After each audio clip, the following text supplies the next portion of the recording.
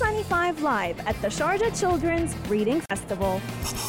Excitement all around we are on the 8th day, right? I keep losing count. Day 8, you're Day correct. 8 of the Sharjah Children's Reading Festival. It's nearing the end, but our excitement has not ended right here as we are introducing Kevin Sherry. Welcome to the show.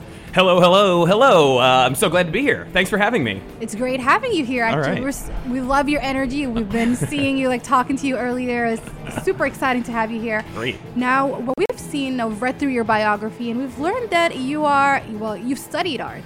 And that is actually very interesting. I mean, obviously, you think that usually when somebody becomes an illustrator, they might have some art background. But we've seen, we've been talking to a lot of illustrators and authors, nearly all of them actually, have said that they have had no art background in any way, whether it's no formal background, and they just go ahead, just go with the flow. So at what point, while you were doing your bachelor's or you're just doing art, did you realize that I'm going to go into children's illustration? Well, I'm sure all those people who you talk to, I bet their parents were very pleased that they did not go to art school. But, in America, there are a bunch of really great art schools. Mm-hmm. And I knew I wanted to be an artist. So I went to a really good art school here not here, but in America, on the East Coast, in Baltimore. Yeah. It's a great place for an artist to start out. I always knew I wanted to do narrative storytelling, but I kind of thought I would be like an underground comic book artist for adults, kind of like R. Crumb or Chris Ware, or like one of those adult comic book artists. Because in a weird way, now it's sort of like the trending thing. Adult comic series are being adapted in Amazon, Netflix. It's a big thing now. Yeah, like those kind of graphic novels for adults. That's kind of what I thought I was going to be. But my stuff was so cute. Do you know what I mean? It was just too cute. And then I didn't exactly go right into children's book illustration. It's a hard in America. It's a hard, and everywhere. It's a hard thing to get into. Very competitive. Very competitive. So when I graduated college in Baltimore, a lot of the artists who graduate art school, they immediately move to New York City. Okay, because they have that romantic idea. Oh, New York City, I'm an artist in New York City. The land of big dreams. Yeah. Right, but you can't, an artist can't afford an apartment in New York City. Do you know what I'm saying? Yeah. You'd have to work 2-3 jobs, and then when do you have time to make your artwork? Do you know what I mean? I've been there a couple of times. I can't even afford pizza, and let alone try to live It's there. a lot. It's a lot. I go there, but then when I'm leaving, I'm like, yeah, I'm glad I'm leaving. You know what I mean? But so I did not want to do that. I didn't want to. When I graduated, I did not want to go to New York and waste all my money and all my time. So I stayed in Baltimore because that is a cheap city to live in. Yeah. And I lived in a warehouse, an old abandoned suit factory. Wow. We had to literally move these antique sewing machines out of the way, and we just made particle board walls. And I lived with, as few as 5 people, but as many as 9 people. Oh, wow. And I lived there through all out art school, and we just, mattresses on the floor, but so much creative stuff was happening there. We were making art all the time. We were talking about it. You always had eyes to say, "Oh, maybe you could do this to make it better." It was such a creative environment, and in that environment, I learned how to screen print, like silk screen. And what I would, there was a lot. Also, living in a warehouse, there was a lot of rock and roll bands and punk bands and stuff, and they need T-shirts to sell. So I would design and make band T-shirts. Wow. Lots of band T-shirts. So I had a business, a person who went to business school who I was friends with. So he graduated around the same time that I did. So he said, don't move to New York. He said, let's start a business here where it's cheap. Yeah. Okay? So then I started my own screen printed T-shirt business that had my own cute designs on them, like a little deer, like little bear or whatever cute animal. I love animals. Yeah. Okay, I love cute animals. So most of my shirts had cute animals and squids. I'm pretty famous for drawing a lot of squids. So my business was called Squid Fire. Ooh, I love that. Okay. And we had all the equipment. We had a 6-color 4-shirt press. We had a conveyor belt, dryer, and we would do like Robert's electrician shirts or like the local little sports teams, the little. But that would make us money doing just commercial stuff for local businesses. So you managed to capitalize on several niches in Baltimore itself. Yeah. Because, like you say, New York is usually that land of opportunity, but that doesn't mean there's no opportunities elsewhere. Right. And it seems like you found that exactly at Baltimore. Yeah. So we would do all those other shirts, the commissions for businesses, but then I had my own designs on some, and that was like my design line. And we would put all like hundreds, maybe 1,000 shirts in my station wagon, and then go drive up and down the East Coast of America, setting up tables. We would set them up in New York, but then we would go back to Baltimore. We would go to Chicago. We would go to Washington, D.C. We would go to Philadelphia, because there were these things called like DIY craft fairs, meaning like do-it-yourself craft fairs. Yeah. And people would like, this person would be like, they made their own soap, and then this person made their own jewelry, and then like, I made my own shirts. So I had that business for like 7 years, and it was at one of the those DIY craft festivals in New York City, and one of the senior editors for Penguin Books was just walking around, and I didn't like a talent scout. Yeah, exactly. I didn't know who she was, but she bought a bunch of my shirts and even a couple of my photocopied little comics. And that was, Saturday and Sunday. And on Monday, she emailed me and she said, I saw your work at this craft fair. Do you want to write a children's book? And the rest is history. Yeah, the rest is history. That's amazing. Oh my God. And do you feel like writing for children's book became sort of almost like an epiphany of some kind, because maybe for a long time the shirt business is maybe a way to make income, but children's book maybe was something a little bit more personal, like you felt like you had something to prove? Oh, yeah. It was like the big time. And as far as like, I wanted to be a writer for adults, but there's something more pure about writing for children. Like, and I've come to believe something, like working with children over the year, that if you really want to change the future, you work with children. Interesting. Do you know what I mean? Like, that makes sense. Teenagers, adults, they got their own ideas. I don't know, if you're going to change their minds. But if you can get the right idea to a child at the right moment in their life, then you can change the world. You can change who that kid is. Absolutely, yes. And it just became a really, really good fit. And since you say that it's a very good fit, you mentioned that some of your illustrations were kind of cute. Yeah. Do you think that, or at least do you see yourself that you adapted your art to become more child-friendly, or was your art already just perfect for kids just by coincidence? Well, this is something I tell every school, that I love cute stuff, but I also love creepy stuff. And when I say I like creepy stuff, all the little kids are like, yeah, creepy stuff. So I think it's that combination of cute and creepy, and I kind of mix it. Like, my stuff is very cute, but there's like a touch of creepiness in it. A little subtlety to it. Yeah, it's like, hey, does that animal have too many teeth? Or like, just like little things in it make it kind of cracked. So kids, if it was too cute, kids are like, ooh, yawning, and like, we've seen cute before. But if it's a little weird and cute, that is another one of my little niches that I've found. That's amazing. I love that. And speaking of capitalizing on children, we know that TikTok is a really big platform for that.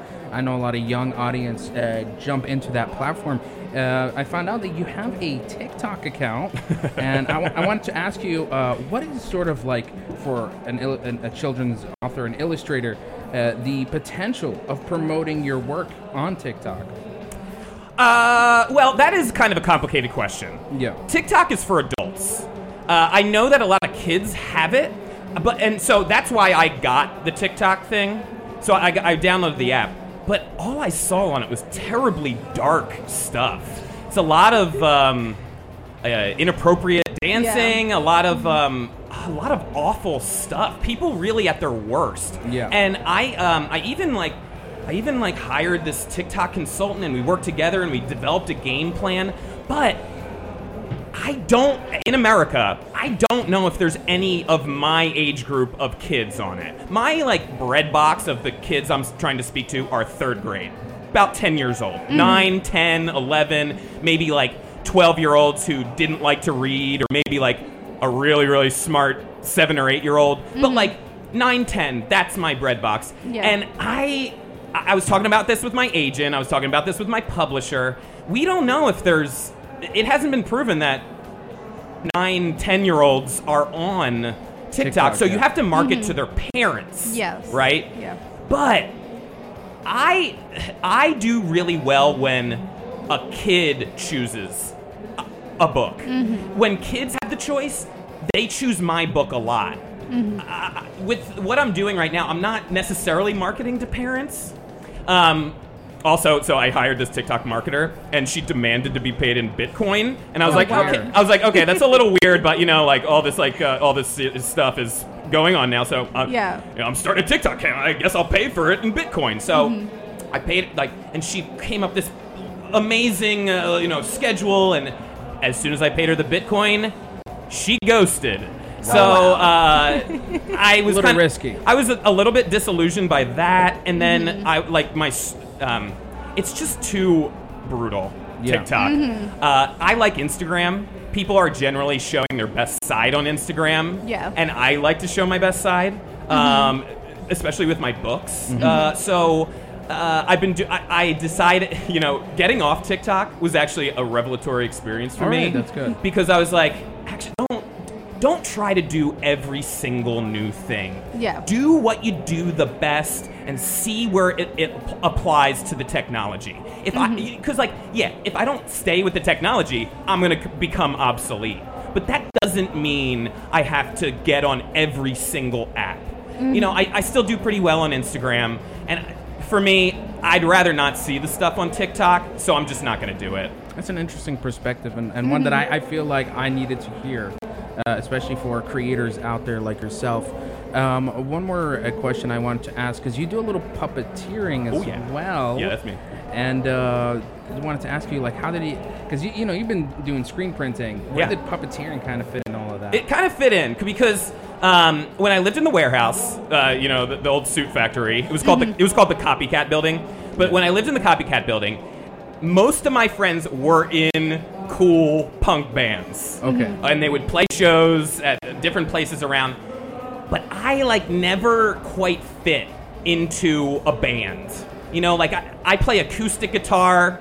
That's not punk. And just I'm not a drummer. I'm not necessarily a singer. I sing for children, but I wouldn't say, oh, I'm a singer in a band. So but we have this great puppet theater in Baltimore called the Black Cherry Puppet Theater, and I would go see their puppet shows all the time. They're called puppet slams. Do you know a poetry slam? Yeah. So it's a puppet slam. It's people make shows just for this thing, and then they perform a 5 to 10 minute short puppet show. So I would go to these things. I would go every time they had it. And they, the people who ran the puppet theater knew I was an artist. And every show they said, please, we don't care if you don't think you're a puppeteer, get up here and start doing it. Just try. Yeah. So basically, I was like, yeah, and puppeteering became my outlet for performing. Because I did have that, I did want to perform, I just wasn't in a band. But then making my own puppets, writing the show, and performing it live became that same rush of performing in a band. And then for probably the next 12 years, I did a show there every 3 months. Wow. And they still invite me every time. I do it when I can. I did the last one. But I'm writing a lot of children's books. They're very proud of me. But that's how I got started.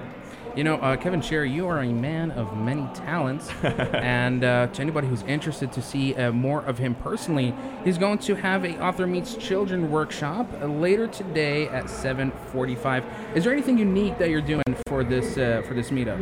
Oh, people don't need to bring anything. It's going to be a performance. Okay. I'm going to start off singing with some of my puppets. I'm going to talk about my books and my influences. It's really fun. And then I bring my other my dancing raccoon, Marionette. Wow. And I put on some jock jams, and we dance with the puppet.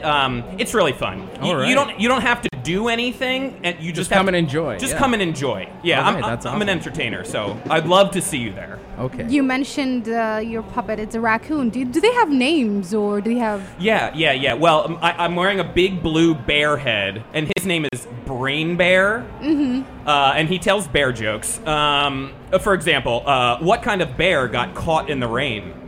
How about this? What kind of bear got caught in the rain? I don't know. How about this? A drizzly bear.